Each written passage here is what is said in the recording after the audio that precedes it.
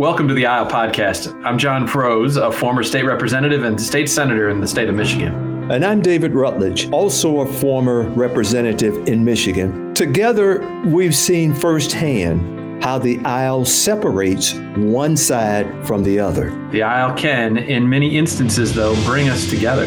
Today, we will explore just how the aisle has influenced our leaders and public servants, Republicans and Democrats, elected and appointed. So join us in the aisle, where together we can deepen our understanding of the things that separate us and explore just how we can work together for the common good. Please join me and David as we talk to Congressman John Moolenaar.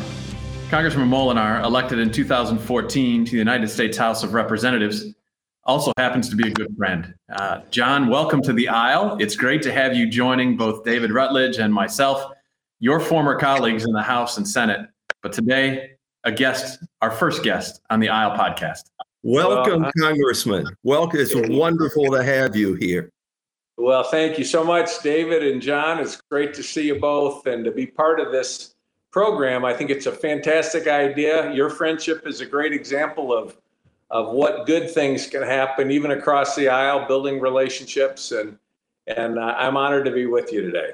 Well, we appreciate it very much. And we're excited to talk about some of the things that happen in your world, not only as a congressman, but as a father, as a leader in your community. And really, it's unique for me because I have the opportunity to actually interview a former colleague and friend who sat just a couple seats away on the Senate floor. That had to be one of the first big questions for you, right? Which is, if I'm going to serve and I'm going to serve my community, where am I best to serve? How in the world did you end up in elective office, let alone being a congressman in the United States Congress? Well, I started off, my first elective office was to the city council in my hometown of Midland, Michigan. And, you work on issues there that are vital to the community. We had a big flooding problem back at that point, and people were getting water backing up in their basements. And that was an issue that I got involved in to work to help solve for the community. And, to me, that's what public service is about, really the opportunity to help people, help your community, your state, your country. It's really an honor to have that role. And so, whatever position it is, you're trying to do the best you can for the people you represent. Congressman, take us back a little ways in terms of even before family. I think, tell us how you met your wife, how you guys came together, started a family, and tell us a little bit about your family. Well, I was 33 years old, single. I'd never been married. I met my future wife. She had recently been widowed and was raising 3 children. And so I met her through some mutual friends and fell in love with her. And when we got married, we ended up having 3 additional children, so a total of 6. So I went from being single at age 33 to married with 6 kids not long after that. And we've always joked that the older ones tired us out emotionally, the younger ones tired us out physically.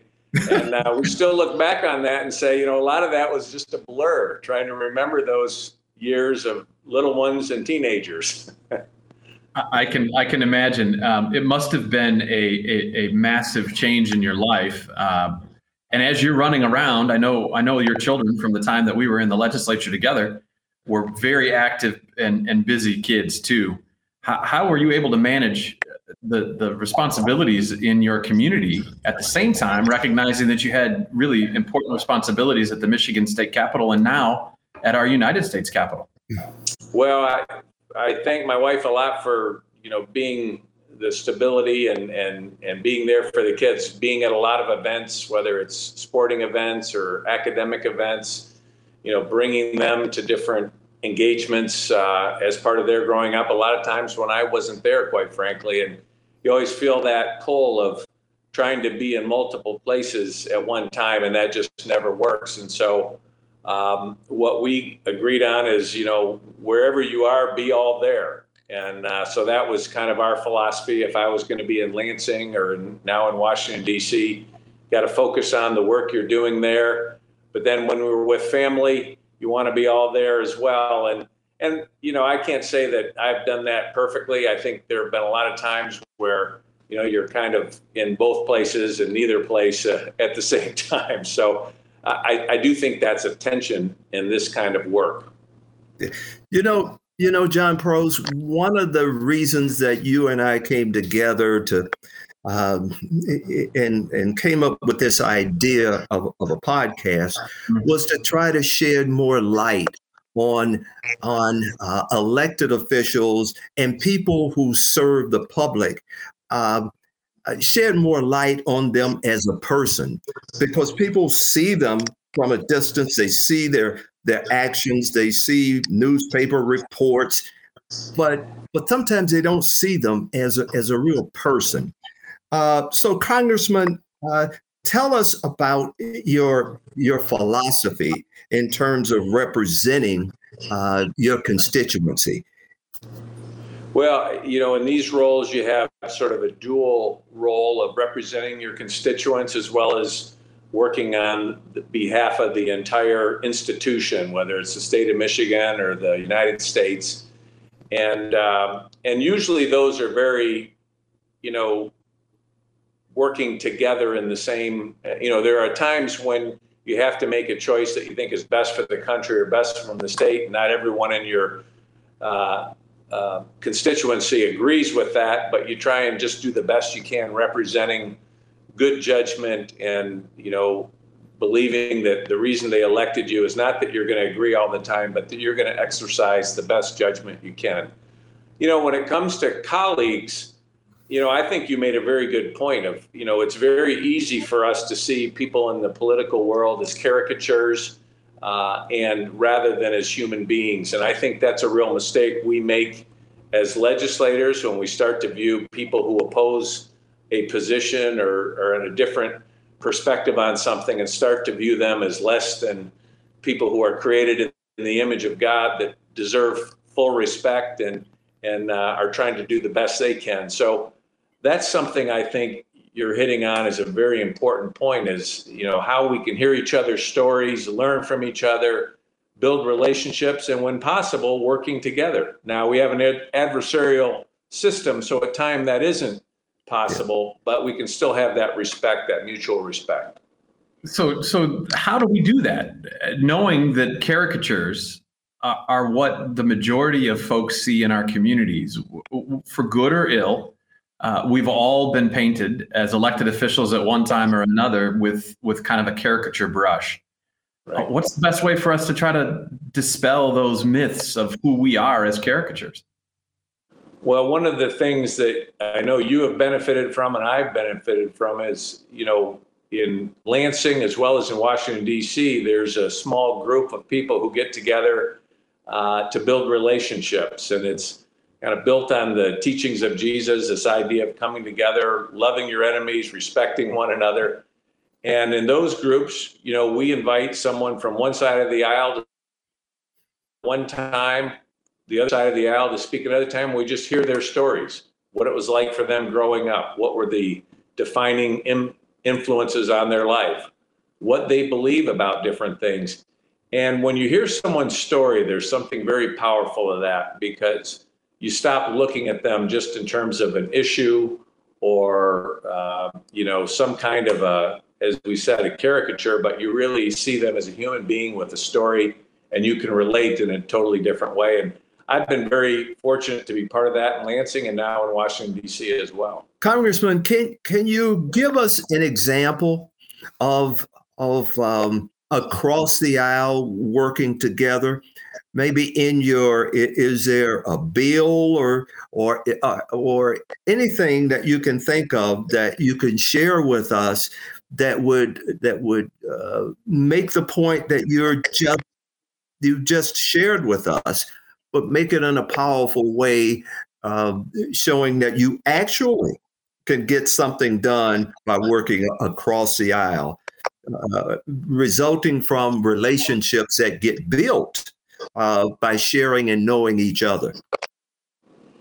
Well, I think, over my time in the state legislature as well as Congress, and really nothing can actually get done without some kind of bipartisan support and agreement. And, I can think of when I first came to Lansing, I was having a conflict in my district between people using water. And some people wanted to irrigate with the water. Some people wanted to, access wells. And there was a problem. There was a shallow aquifer in Saginaw County, and it was creating huge conflicts. And at that point, we had the Republican majority in the House. There was a Republican majority in the Senate, and there was a Democratic governor. And, we had to find a way to work together. And I remember, Governor Granholm was governor at that time, and I had built a relationship with a Democratic county commissioner in Saginaw County who happened to be Governor Granholm's hairdresser. And that county commissioner became a huge advocate of the bill. So every time Governor Granholm would get her hair, done, she would hear from this county commissioner, this Democratic.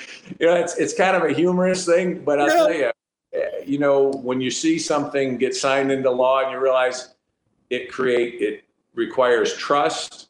It requires people to see, okay, this is beneficial in public service.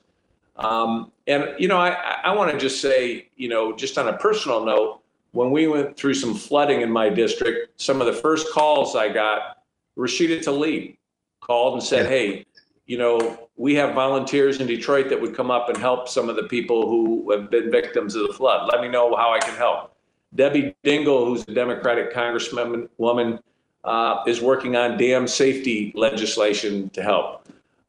When there was a shooting, I was at the congressional baseball practice where there was a shooting. One of the first calls I got was from my colleague Dan Kildee on the other side of the aisle. So I think these all become, often they become actionable where you're working on legislation together, but the relationships that form help lead to that. How can we do a better job of letting people know that these sorts of relationships, which are built over time and with trust and with experiences, I recognize that it's not the sexy headline or the sexy story that you had Congresswoman Tlaib calling you almost instantly upon this tragic situation in Midland where 2 dams burst and fortunately no loss of life, but certainly lots of loss of property. How do we do a better job of getting that news out there that in fact it's built on relationships? That's the first question. Second question I got to ask, how did you build that relationship with Congresswoman Tlaib? Well, it came, she had served in the state legislature when I was in the state legislature in the Senate. She was in the House, and it just was a matter of, meeting her through that. But then also, you're riding the airplane with each other back and forth to DC. So you end up talking to each other. And I would say there's many times when almost the whole Michigan delegation is on the same airplane and at the airport talking. And often, as you know, at the airport, things get delayed. And so you talk more. And so I think those kind of friendships ultimately develop if people are interested in doing that. I think one of the challenges in our culture, and I look at this in terms of politics, I look at it in terms of sports, is we've kind of lost this idea that you can compete honorably, respecting who your competitor is, and at the end of the day, congratulate someone in a sincere way for the work they're doing. I see that in our sports world. I see it in politics. And, I think in politics, we do have an adversarial system. It's a competing of ideas, but hopefully we'd be at a point where we can compete on ideas and at the same time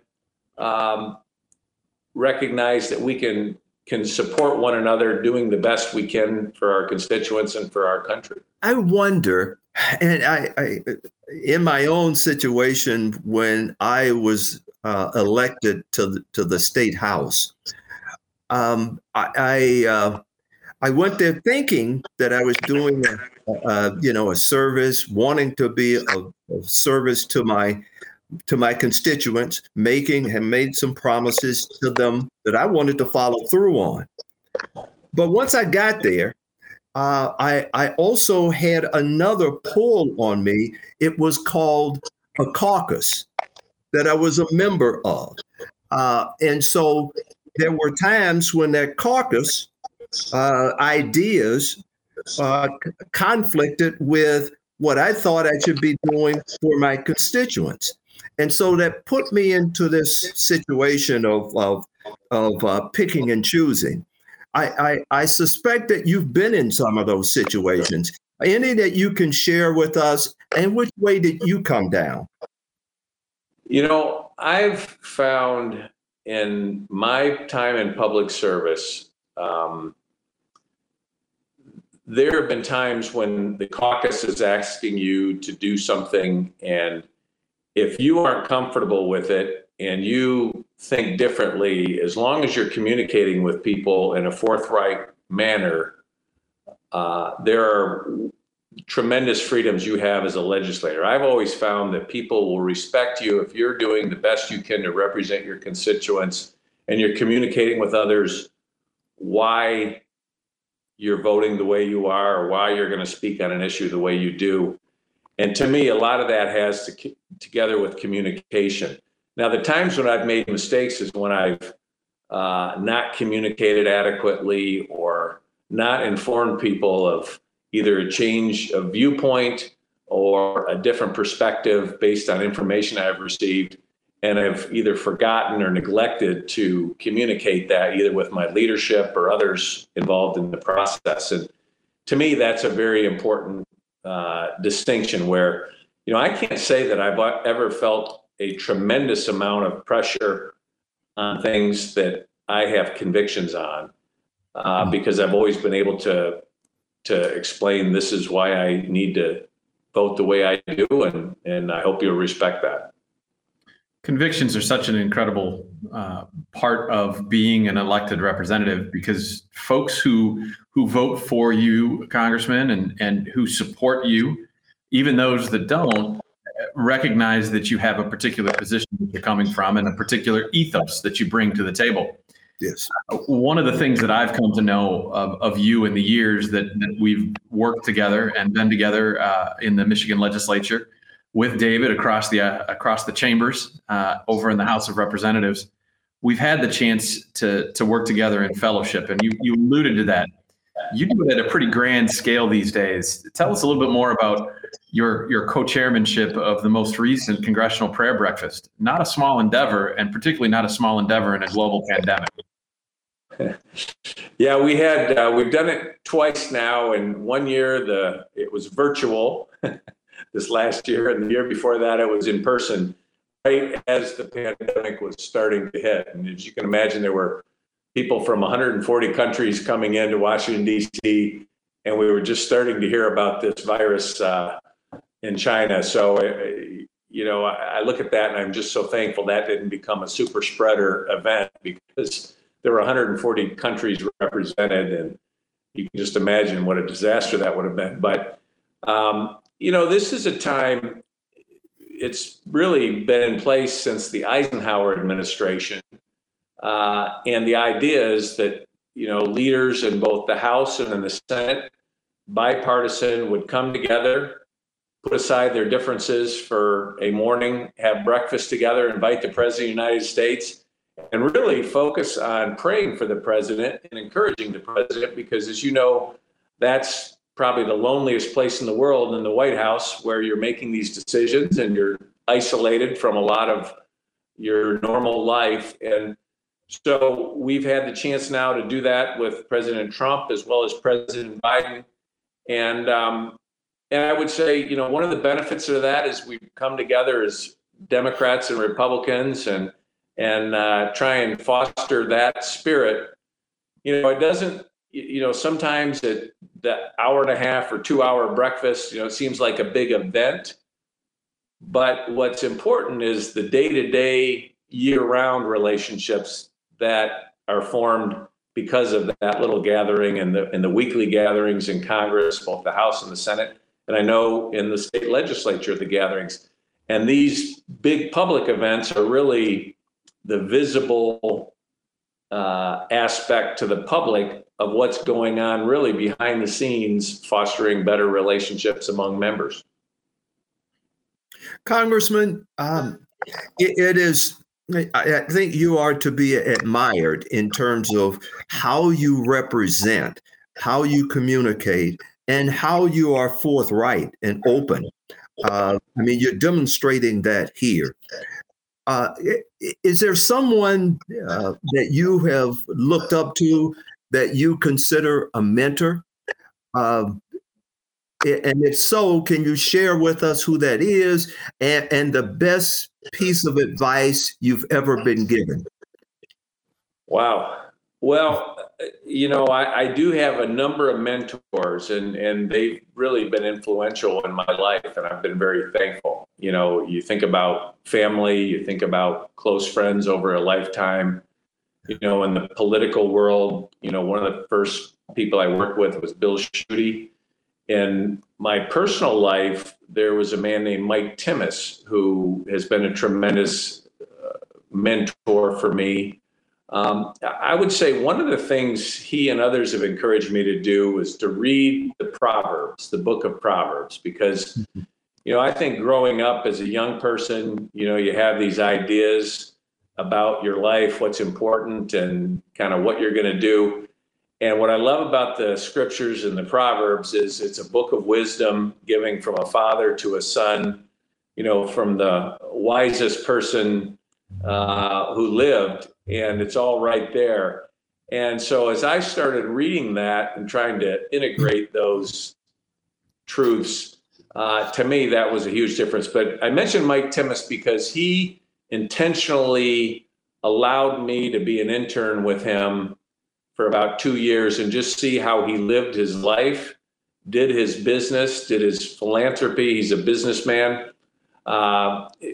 related to his family, really steward the gifts that God had given him in terms of wealth, in terms of abilities. And, I can't think of too many people that would invite a young person in their life just to kind of watch and learn from. And to me, that was just remarkable.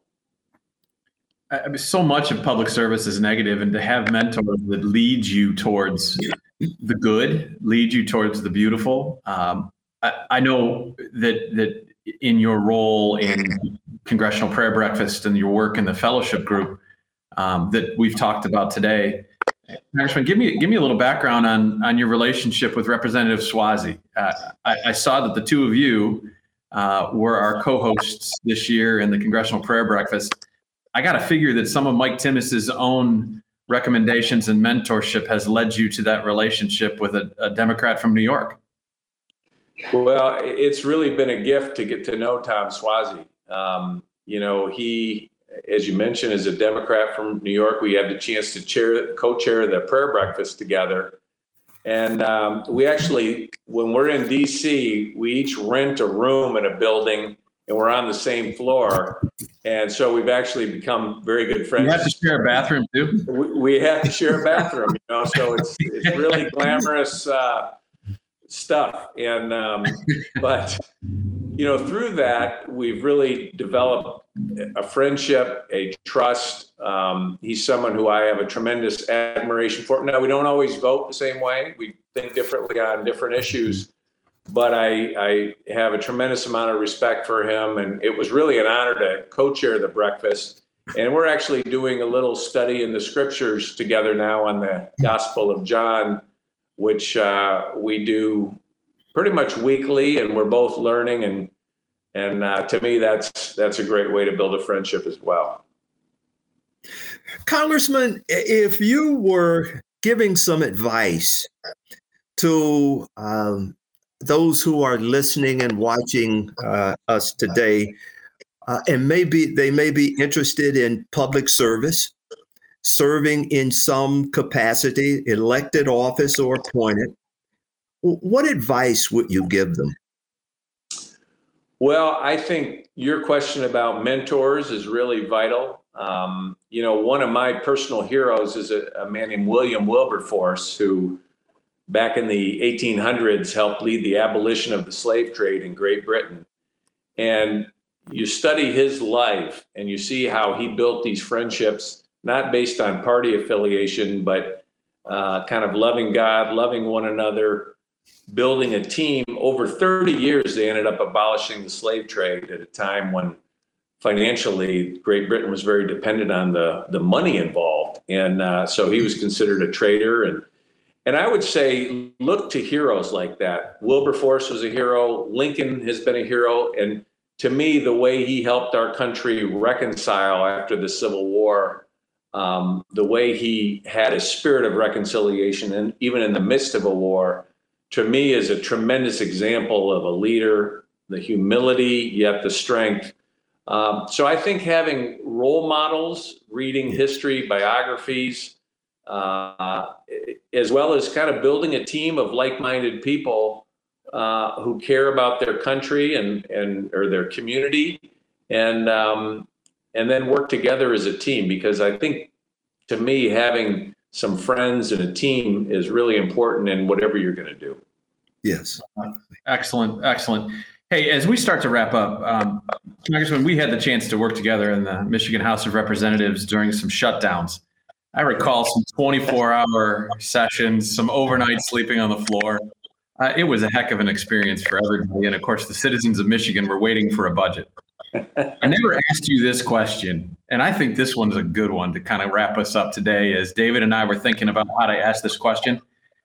If you were to have your autobiography, let's say you had your autobiography, you're ready to title it, and the publisher's ready to put it out onto print, what would the title of your autobiography look like? What would that say? You know, I think it would be something about being on the journey. And because I look back at my life and there are a lot of dots that are very hard to connect, but you look back and you say, okay, there was this journey that was happening.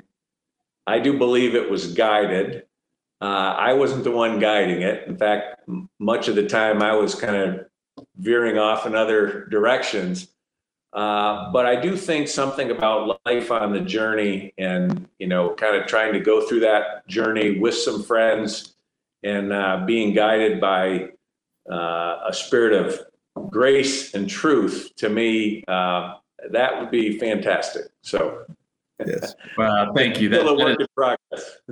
I think we all are a work in progress. There's no doubt about it. And we want to thank you, John, Congressman Moolenaar, our friend, for joining us here today in the aisle, a chance for us to talk about what it means to be in the center aisle and how we can bring people together on both sides of the aisle, as David and I have done today. So thank you again, Congressman Moolenaar, for joining us in the aisle. All right. Appreciate you guys. Congressman, a special thank you. John has expressed it best, but just having you and your openness and honesty with us today has been really special. Thank you for joining us today for the Aisle Podcast. If you like today's discussion, be sure to like, subscribe, and share the Aisle Podcast on Facebook, YouTube, or anywhere you get your podcasts. You can also find us at theaislepodcast.com. So step into the aisle and make a difference in your life, just like our guest today. And we'll see you in the aisle.